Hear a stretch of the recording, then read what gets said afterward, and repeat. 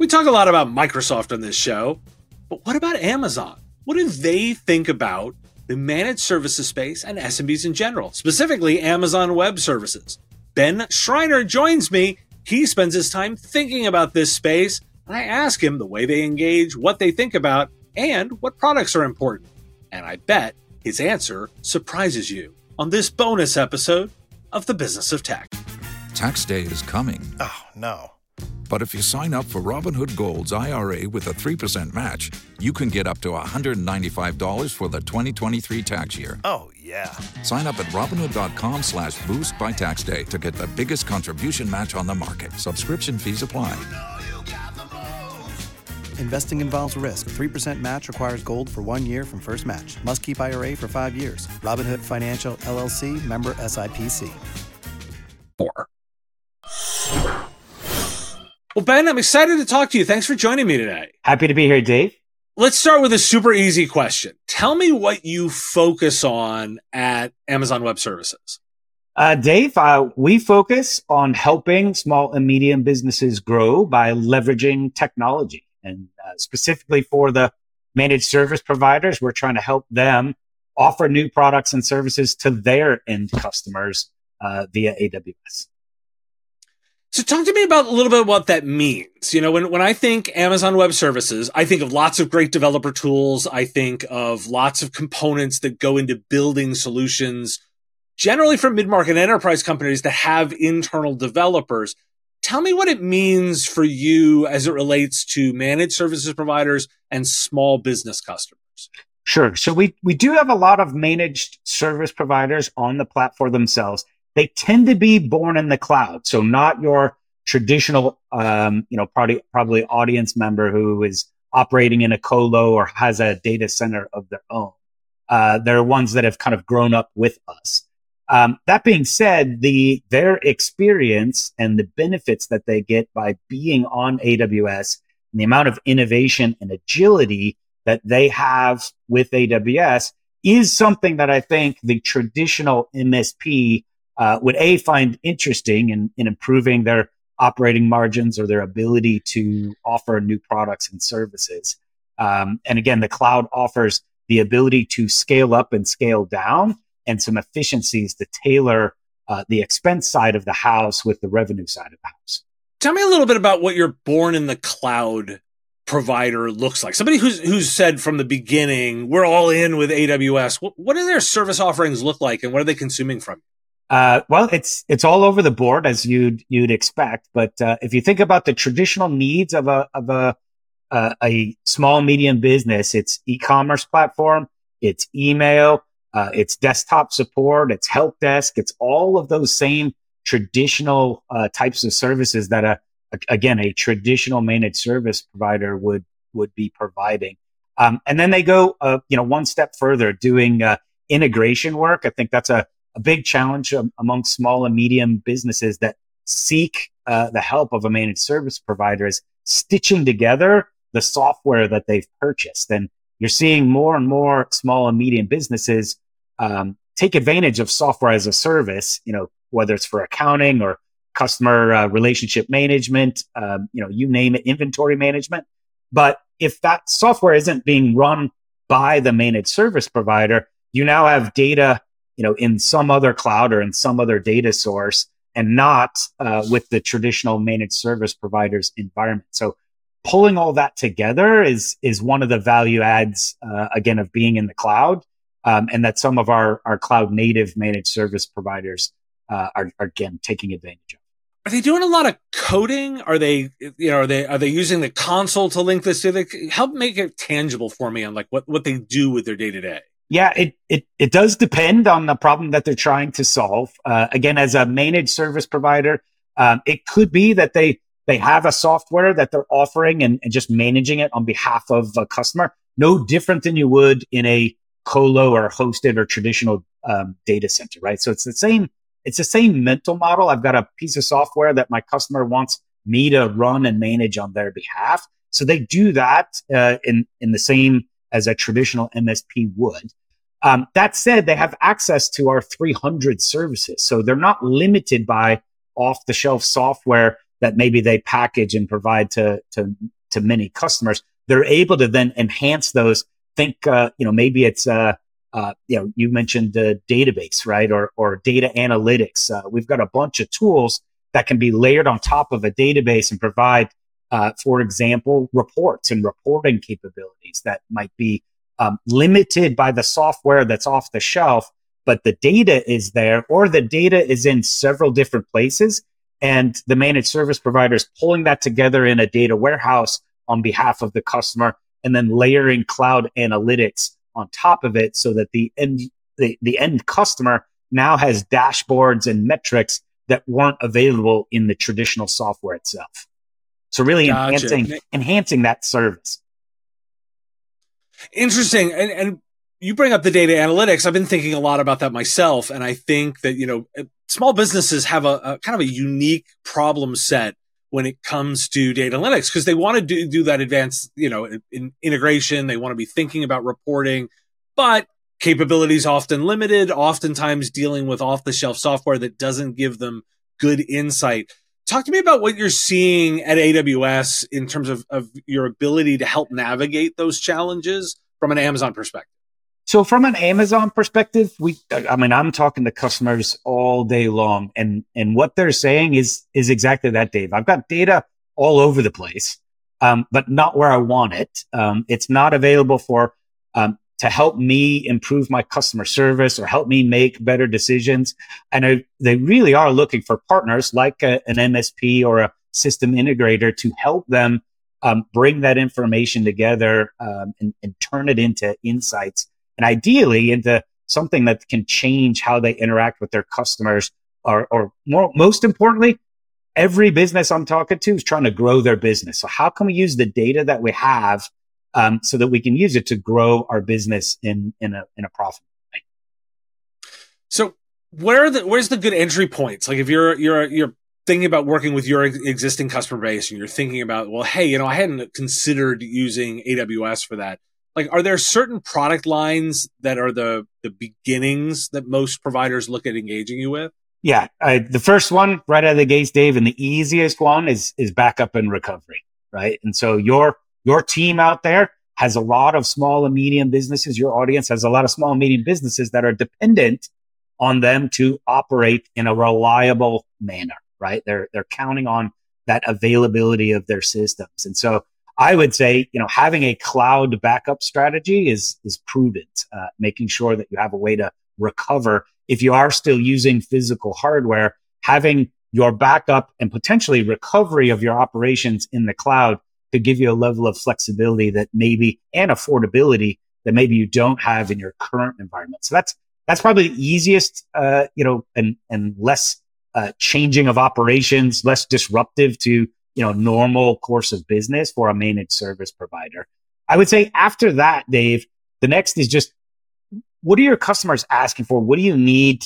Where can you innovate, right? And that's something that AWS and Amazon's quite known for, being a relatively innovative company over the last few decades.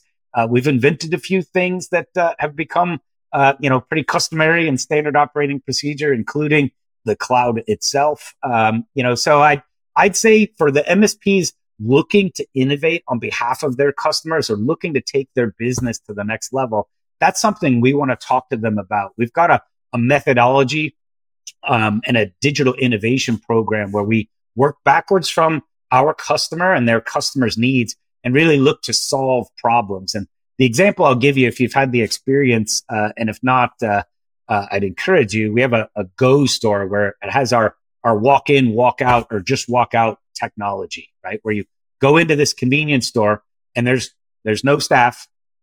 There's snacks and food and drinks available. They have in some of the airports now, and you literally just walk out, right? You take whatever you want and you walk out. There's no checkout. And we actually use this innovation process to actually look at the problem, which is the checkout, and go, okay, you have self-checkout in some of the stores now, and that doesn't, for some people, that doesn't solve the problem easier because there's still lines, right? And there's also still theft in a lot of these retail shops. So how do you solve both those problems and eliminate the concept of theft, as well as this concept of having to man checkout centers?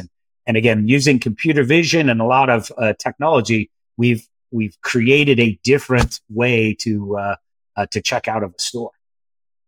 Now, it's super interesting to me that you start with backup and you end up at computer vision, because I wouldn't have, I'll admit to some surprise in that I wasn't expecting AWS to start with, our primary thinking on this is backup. I actually want to then go into, you brought up the computer vision stuff, and there's a lot of AI and machine learning that goes into that.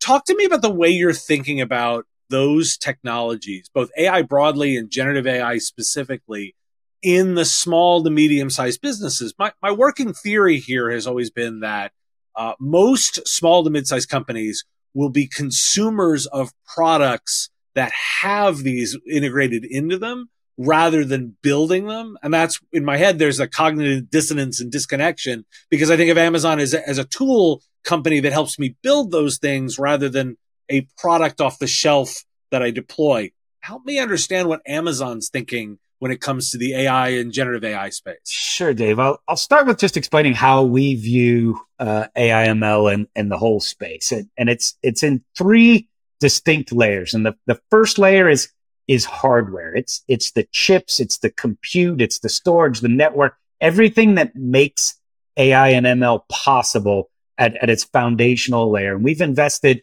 over the years in specific chips, both for training and inference, to make it affordable to leverage these models in a cost-effective way. So the price for performance is really cutting edge and something we continue to invest in. So it starts with that kind of foundational layer. And again, the cloud really brings the data all together. These models consume massive amounts of data, as you know. And so having the compute power to be able to support that is foundational. The next level is interacting with those models. So we released generally available a month or two ago our Bedrock managed service to allow developers to engage with models, and they would be building models and applications, but trying to make it easier. And the big difference between us and maybe some of the other providers when it comes to AI ML is we believe in choice, and really making sure that we don't think one model is going to rule them all. And actually, depending on your use case, one model may be superior to another one by many magnitudes. And if you don't compare the results, how would you know, right? So we believe you're going to have a use case, you're going to test it against the model, you're going to see a result, and then pointing it at a couple of other models and comparing will allow you to make the best choice for your business and for the solution that you're trying to create, allowing you to tailor the price for performance for what outcome you're looking to get to. So that's the middle layer. And then the final layer is actually interacting with AI, right? And these are purpose-built AI capabilities. Think about, transcribing or taking text to speech. They're very specific problems, but you don't have to train a model to be able to do that. I just want to send a file, and then I want to get back a file, right? That says, here is the text from our interaction today. But I'll take it one step further, Dave. I want to actually turn this into, let's say, Spanish, so that we can reach your Latin American managed service providers, and being able to translate on the fly or do closed captions. All of those things are capabilities that you shouldn't have to know what model it is or how to run it. Just, I want to feed it through and get a result back. And that, I think, is where most small and medium businesses will leverage, or ISVs or software providers will leverage us to enhance their products or capabilities. Where are you seeing the biggest adoption right now? Like the biggest success stories in this space? Where are they coming from? Yeah, so right out of the gates, and it reinforces your mental model. It's those that have software are looking at AI ML and generative AI as a way to enhance that software, right? So that's easy, and we've got a big group of customers that are doing just that. But I'd encourage your listeners to think about customer service, right? So if you've ever called up customer service, and again, your customers call up and they've got a problem, and then the customer service agent starts the script, right? Did you unplug it? Did you reboot it? Did you do, right? And we go through the script. Even if I told you I did all those things already, I'm still going to go through those steps. And what if you could have AI ML injected into the call center, which we have with our product Connect. Connect is a cloud-based call center that has a sentiment analysis embedded in it. We're continue to add analysis and the ability to augment scripts and allow you to look at all of the questions that have been asked, and then your documentation of all the solutions that have been provided, and provide that agent in real time a better experience, both for the agent. They're not doing the internal search trying to find the answer and saying, hey, please hold while I go look up the answer for you. Instead, they're being fed information a lot faster, allowing for shorter call times, faster time to resolution, and then ultimately, really what we want, Dave, is happier customer interactions in the end. That really is the panacea, but we're seeing more and more customer interactions be enhanced with AI. What's the data requirement? Like, it seems to me that one of the prerequisites to being successful at all here is to have done a pretty good job in making sure your data is clean or is not completely disorganized. But at the same time, you could spend so much time organizing the data, you never get any value out of it. What are the prerequisites from a data perspective for customers to be successful? Yeah, for a customer to be successful, you do have to have a modern data strategy. And it starts with getting your arms around what do you have, where is it, and then can I consolidate it in a place that makes sense for then me to apply the tools and the analytics or the AI models as need be. But you're right, these generic models, the large language models are great, but they're only as good as the data they were trained on, and they have no idea about your customers or your services or your history, right? So augmenting any model with that pertinent, specific information is critical. And then also critical to that is making sure that data is secure, encrypted, not shared, publicly by mistake. So all of those considerations need to go into, your planning for taking advantage of these new transformational technologies. Now, I want to get your sort of positioning kind of almost competitively, and I got to reference some competitors for a moment. So Microsoft is leaning into the idea of Copilot, and the idea of putting, AI sort of next to things. If we look at it from a Google perspective, they're leaning into it again with their Bard technology. What's Amazon Web Services positioning on the way that you're thinking about these AI tools from how they interact with the customer position? Yeah, David, our differentiated approach all along has been focused on security and privacy first and foremost, followed by choice, right? And so the others that you mentioned have models, but they're all from the same source, right? They're all derivatives or evolutions of their own models, and that's their approach. Ours is actually to invite and make available many other models. We have our own, of course, we're making those available, but we also have Anthropic, we have AI 21 Labs, Cohere, Meta, and Stability AI, just to name a few. Again, back to this, we don't know what model will be best for your use case. How could we, right? It's not really possible for us to predict that. So we'd rather you be able to test your hypothesis against several other models and then determine based on the outputs which model best address the use case at hand, right? And so that approach is unique in the market. And again, we've seen the others adapt, the security posture that we took, the privacy posture that we took, all for the benefit of again, all customers, which we think is great. But this idea of responsible AI is really important. We're participating with the White House and making sure that we are developing in a responsible way. We're also publishing guidelines. In September, we sponsored IDC's article on their research on responsible AI. I'd encourage all your listeners to go download that and see some of the best practices and recommendations around how do you approach this with responsibility at its core. It really is important. Those are some super interesting resources. Thanks for observing them. I want to give you sort of the last little conclusion because it sounds like you might agree with me, and I want to get your take on a premise that I've been working on. The guys over at the Tech Meeting Ride Home have thrown out this idea that the various models are kind of like varietals of grape, right? And if you think about the winemaking process, that you take a model and you take a grape and then you put it through its process and out comes a wine. And depending on the way you use those models, you would end up with different kinds of grapes. I like this model because I'm able to extend it by saying, well, cool, if the models are like the winemaker's grapes, then solution providers are like sommeliers, and they're the ones that actually help customers match to their needs. What's your take on that premise? And, are there pieces of it that would be missing from that premise?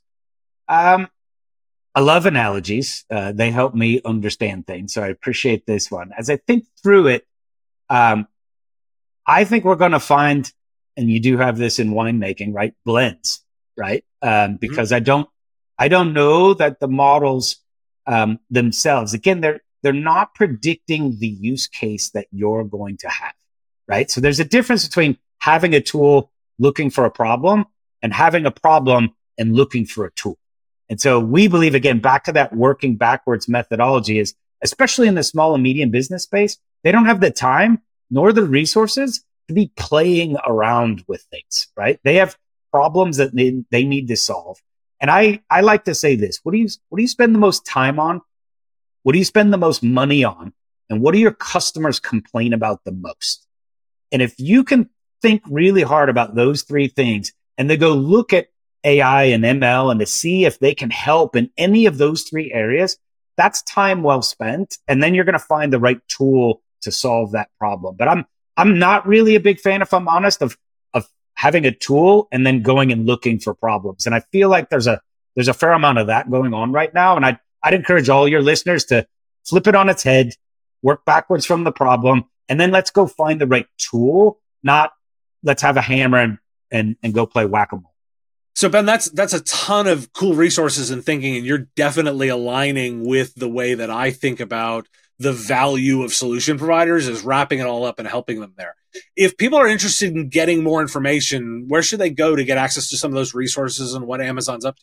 So we've got a great site. If you search for AWS partners, you'll be able to find a lot of great resources for getting started and becoming an AWS partner, understanding the benefits of being an AWS partner and what you're entitled to, as well as training opportunities for those that are new to the cloud or new to AWS. There's ways to get started there as well. So I'd encourage them to check that out and get some help from us.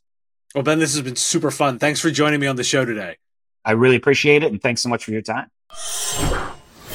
Without the ones like you who work tirelessly to keep things running, everything would suddenly stop. Hospitals, factories, schools, and power plants, they all depend on you. No matter the weather, emergency, or time of day, you're the ones who get it done. At Grainger, we're here for you with professional-grade industrial supplies. Count on real-time product availability and fast delivery. Call, click Grainger.com, or just stop by. Grainger, for the ones who get it done.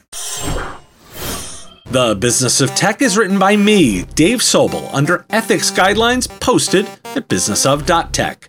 This episode was edited and produced by Picture This Video. If you like the content, please make sure to hit that like button and follow and subscribe. It's the free and easy way to support the show and help us grow. You can also check out our Patreon, where you can join the Business of Tech community at patreon.com/MSP Radio, or buy our Why Do We Care merch at businessof.tech. Finally, if you're interested in advertising on the show, visit mspradio.com/engage. Thanks for listening today, and I will talk to you again on the next episode of The Business of Tech.